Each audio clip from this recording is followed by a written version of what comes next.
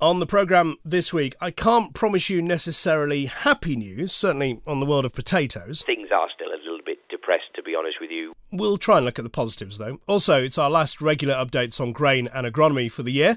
Indeed, we've a double helping from Sean Sparling this week.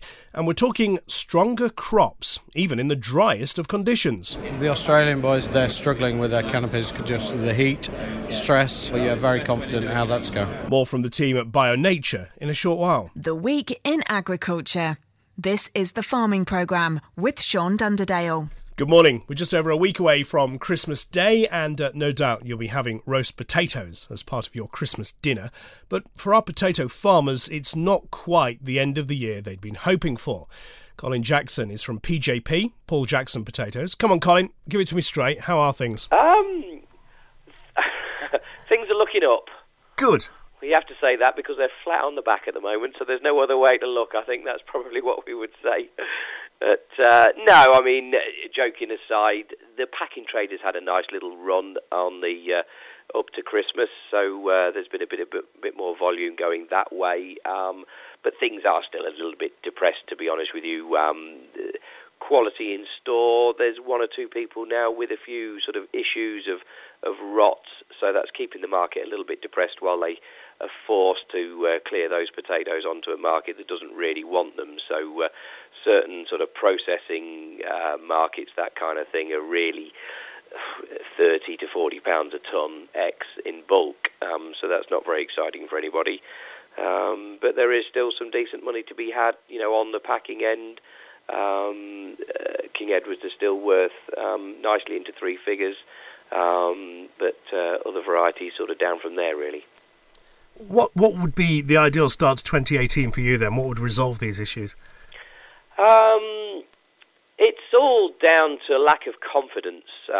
Everything really stems from, you know, grower confidence, to be honest with you, and the confidence that's about at the moment is very low because of the amount of potatoes still left in store on a pretty slow trade. If it does turn out that there has been quite a lot of wastage in store, which could well be the case, the high wastage levels, then all of a sudden people might start to think that the crop might run short by the sort of April, May time, and the good quality that's in store could well go up in value. Got to work on those positives, haven't you? Got to keep your fingers crossed and, new year, we can put this behind us. Yeah, very much. I mean, the potato trade is always very cyclical and you really can't take 1 year on its own, whether it's a high year or a low year. So we have to sort of take a 5-year average, and actually, over the 5 years, you know, we've seen some pretty reasonable returns. So it's the way you've really got to look at the job that we're in, because if you take each year on its own, you can really go from one extreme to another. And prices at the moment, what kind of price range are we looking at? Well, sort of ordinary bagged potato sort of farm sales are in the region of sort of 60 to 90 pounds a tonne in papers. As I say, packing trade is anywhere really from 60 for sort of ordinary whites. But there are prices of 120, 130 pound a tonne for good King Edwards. But processing values, as discussed earlier, really quite low.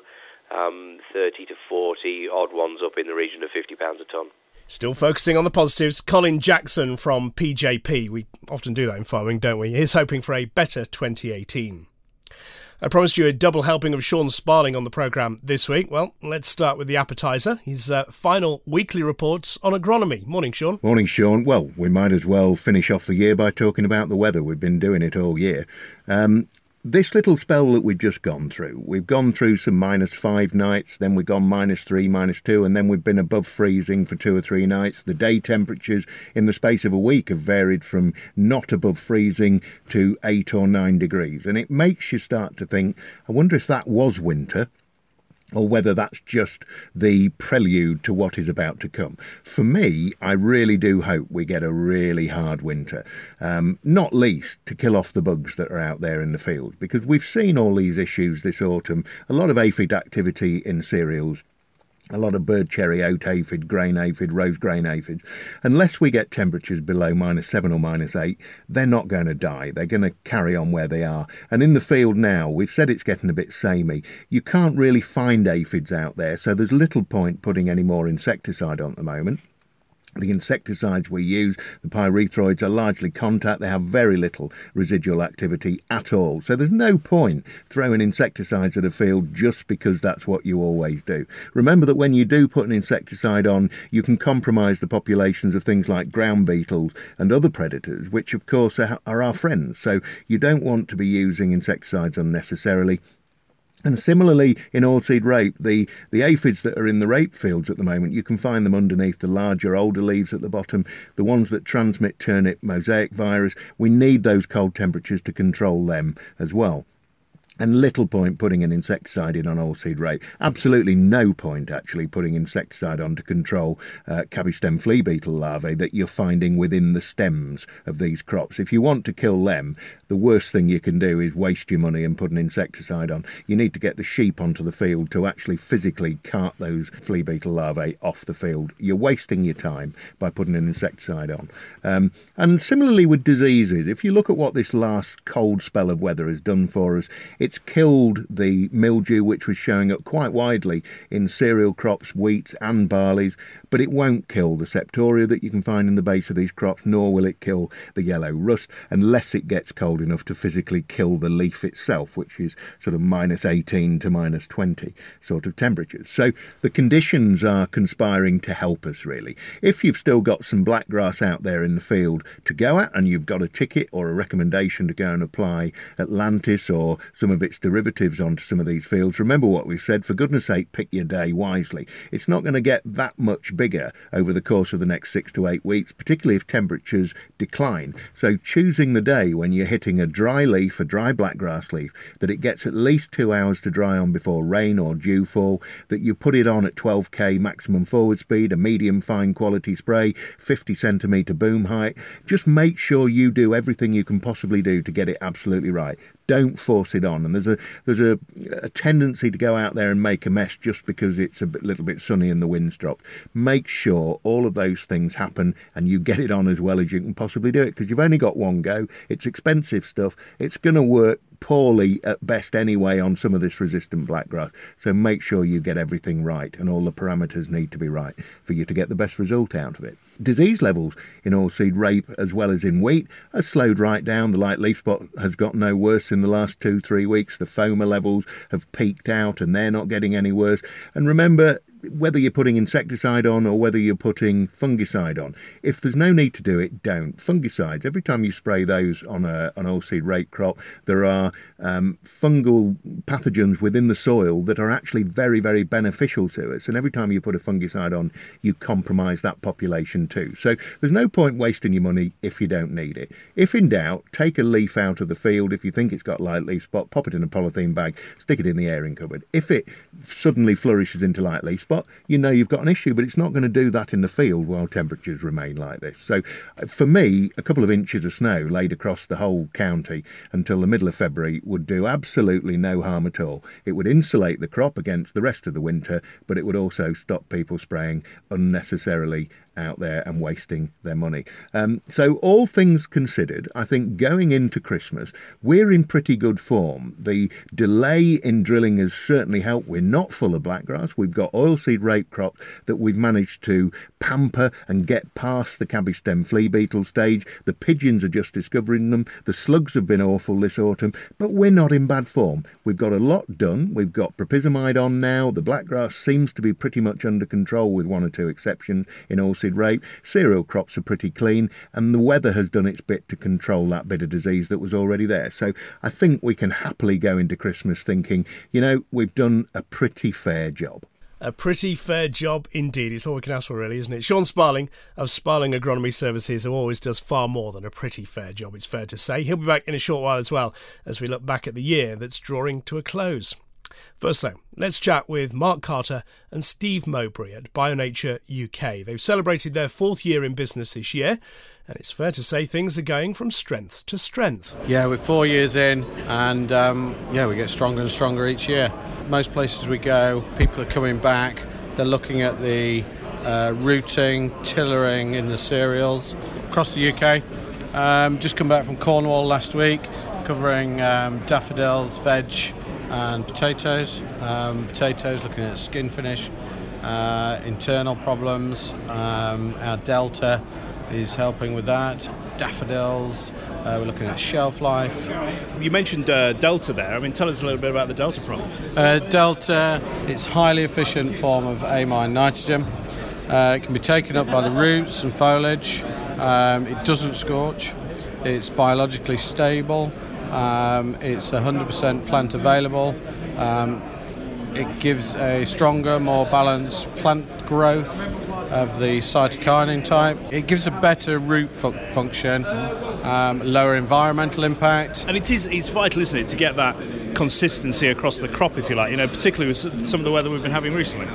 Well, that's the key to it. We can't control the weather, and some of the long, dry spells, that's where it proves itself. It just gives all the nutrient the plant needs, so therefore, when it comes to a stress period, the plant can cope with it. Talking of dry periods, of course, you've just had your first shipment over in Australia as well, haven't you? It's particularly dry over there with the potatoes. Yeah, the Australian boys, they've been looking at what we've been doing with the potatoes, and they've been looking at the skin finish, they've been looking at the canopy. They're struggling with their canopies just with the heat, stress, and putting the Delta on will deal with that. So, springtime there'll be a report back on that, but very confident how that's going.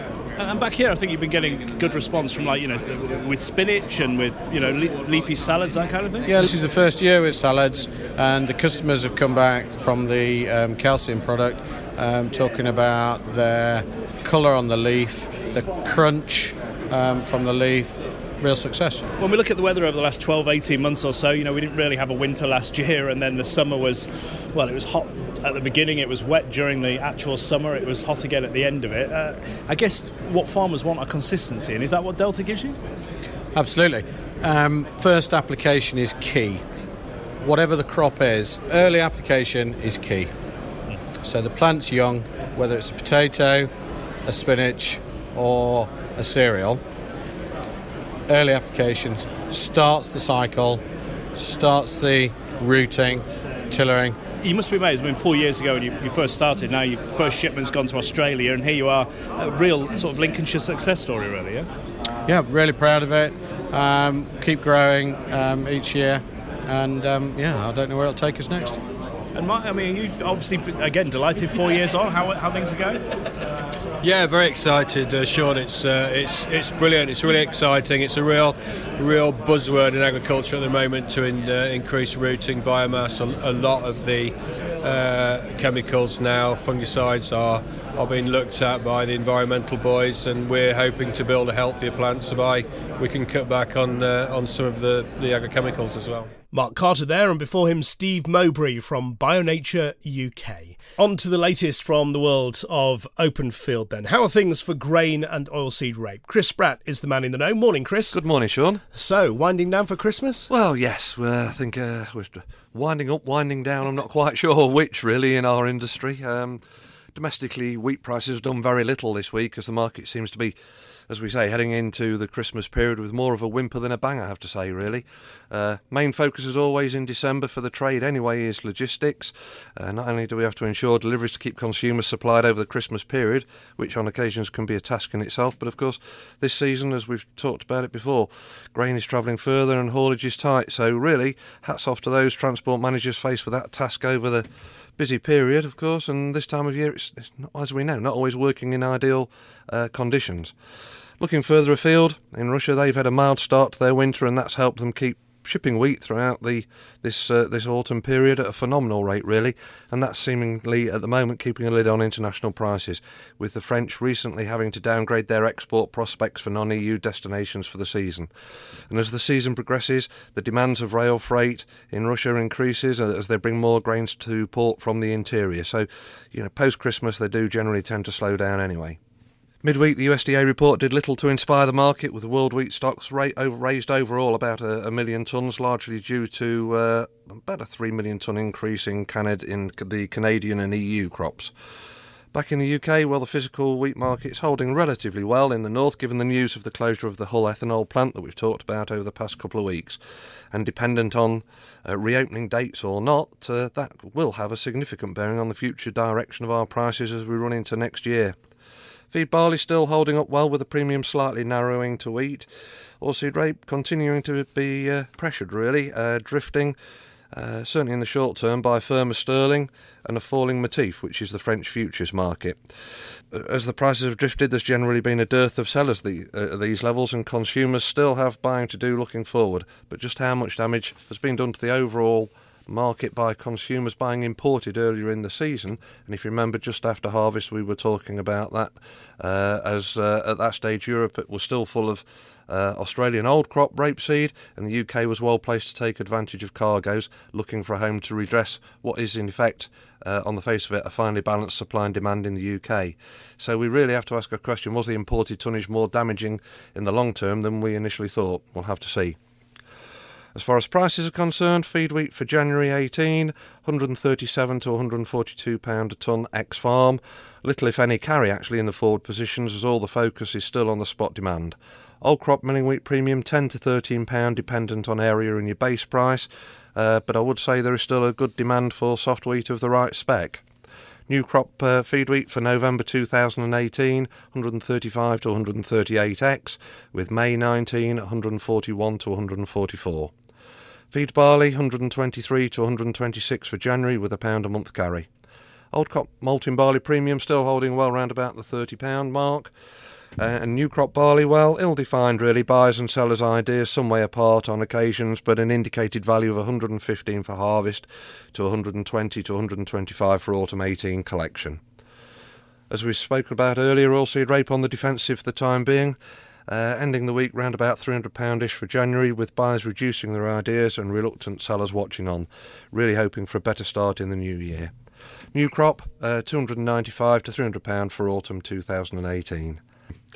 And finally beans, well, not the most enthralling of markets this season, I'm afraid to say. 145 to 150 for feed beans, but homes are getting full, so it could be spring movement at the earliest for some, I'm afraid. With the better quality human consumption samples still struggling to find a firm bid as export markets fail to materialise, with carryover stocks and cheaper sources scuppering our ambitions for the time being, I'm afraid. Thank you. The latest there from Chris Spratt from Open Field. And Chris and Colin from PJP and others will all be back next Sunday, Christmas Eve, for our annual farming pantomime. It's back again this year. Oh, yes, it is. Also appearing, indeed starring as Robin Hood himself, will be Sean Sparling.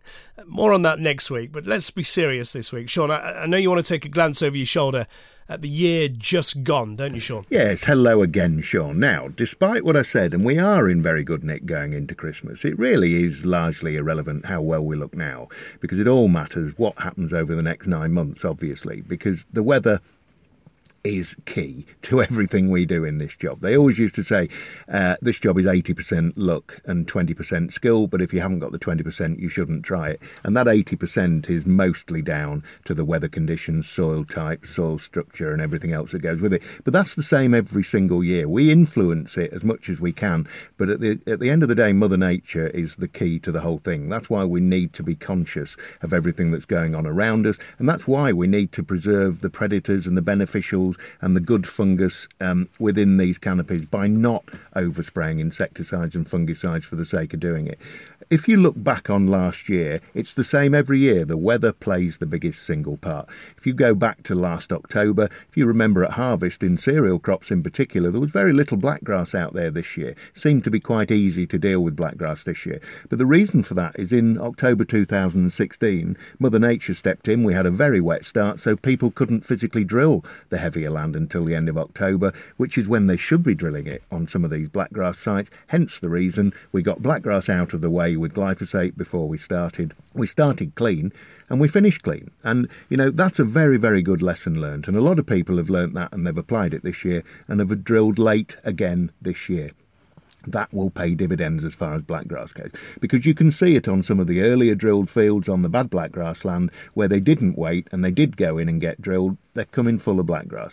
So that's a lesson learned. We don't do everything out of a can. We never have done. We have to let Mother Nature help us out by getting that flush of blackgrass. And the main flush of blackgrass comes in the first 3 weeks of October. If we can get past that and get a couple of flushes out of the way, we start clean and we finish clean. And that's what happened last year. But The single biggest event that influenced this season was the drought, closely followed by the second biggest event, which was the wet end to the season. So if you look at that drought, we started sort of mid-April. We got very little rain in April and May in general, right up until the early part of June.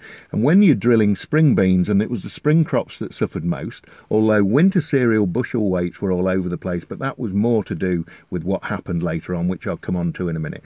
But spring beans, peas, linseed, sugar beet, those initial drillings that went in beautifully, then the drought hit, then we had some issues because they were all over the place. We got 2 or 3 crops within every field because we got the first germination, which came through as normal within 7 days of drilling. The rest of them sat dry and didn't come for another 8 weeks. So we ended up in spring bean fields in particular, with some crops nicely pushing buds out, and while at the same time we've got emerging beans in the field.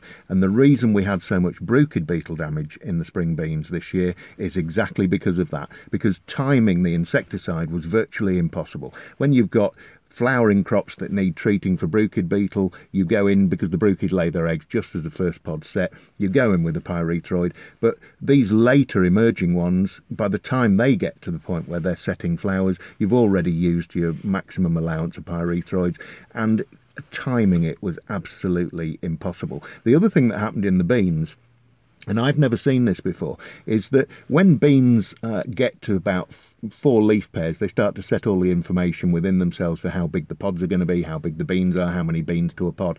And it was very noticeable that once the rain did come in the middle of June, that the beans were growing far bigger than the pods were capable of holding. So we saw all of these pods splitting across the field in June, just after Lincolnshire Show, which is almost unheard of. I've never seen that before. And as a consequence, we had a lot of stained beans. And then it didn't stop there, because by the time we got to harvest, because of this variation in germination within the field, it was almost impossible to time the desiccation, because we had pods which were black alongside just as many plants in the field with green pods, and some of them actually still flowering. So very, very complicated. The peas were all over the place. The vining peas, I've never had so many fields turned into combining peas than vining, because they went past the stage of vining. Sugar beet was another one. Weed control was difficult, and they looked absolutely shocking. But with sugar beet, the yields have been absolutely phenomenal. 80 tonnes is common and almost disappointing this year. Sugars are so good. But varietal differences have shown up. Some of them looked awful. It just goes to show it doesn't matter what they look like. If you've made the right decisions at the right time, you've controlled the weeds, you've done your bit with disease, there's not a lot more you can do. And at the end of the day, you don't want tops, you want sugar beet. And as long as the top is there at the right time and we get that sugar, that's what it's all about. Now, on cereals, we've had some variables within the cereal crops this year. The bushel weights, specific weights in particular, have been relatively disappointing. Yields have been all right. They've been largely above the 5-year average. But it's because of the weather once again, because we took nothing really but rain throughout July, August and September. And July and August, obviously, is when we need the sunshine to ripen these crops. What they did was die rather than ripen. They just didn't finish properly. So bushel weights haven't been brilliant. We wanted sunshine, we got rain. When you think we got over 80 mil of rain in July, we got over 80 mil of rain in August, we got over 80 mil of rain in September. It's a wet time, and that is never good for finishing a crop. So the weather played the biggest part, and it's already started in this season, because we've started with 15 mil of rain in October and 18 mil of rain in November, which it's a very dry start. So you can't help thinking it's going to even itself up somewhere. Can we learn anything from last year?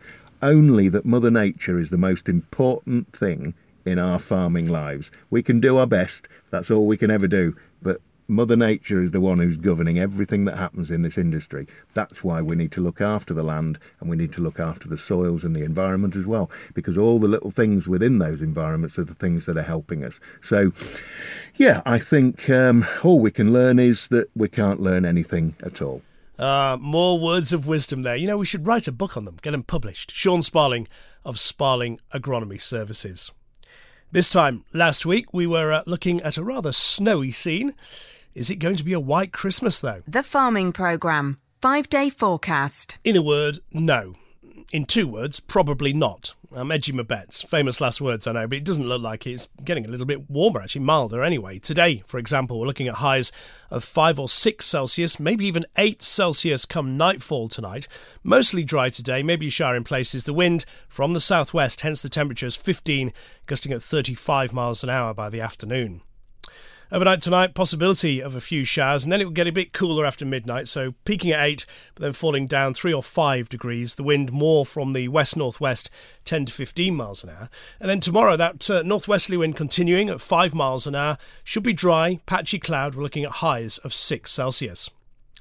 Getting milder again Monday into Tuesday night as that wind swings more from the southwest at about 10 miles an hour. That'll mean overnight temperatures of about 6 or 7 Celsius again. And indeed on Tuesday, again, mostly dry with patchy cloud, but that wind still from the southwest, meaning temperatures could reach 10 degrees. Tuesday into Wednesday, staying mild, maybe a shower in places. The wind more from the west-southwest, 10, gusting at 15, 8 the low. And then another mild Wednesday. Thicker cloud though, 11 the high. The wind from the west-southwest, again about 10 miles an hour. Then the latter end of the week, well, it does look like some particularly heavy rain may pass over us through Thursday. It might just miss us, though. We'll keep a check on that. And we are looking at temperatures again, possibly in double figures as we head towards the weekend, with overnight lows much the same, really. And it looks like that mild condition could well stick with us through the weekend towards Christmas Day, but we'll get more of a picture of that as the week continues.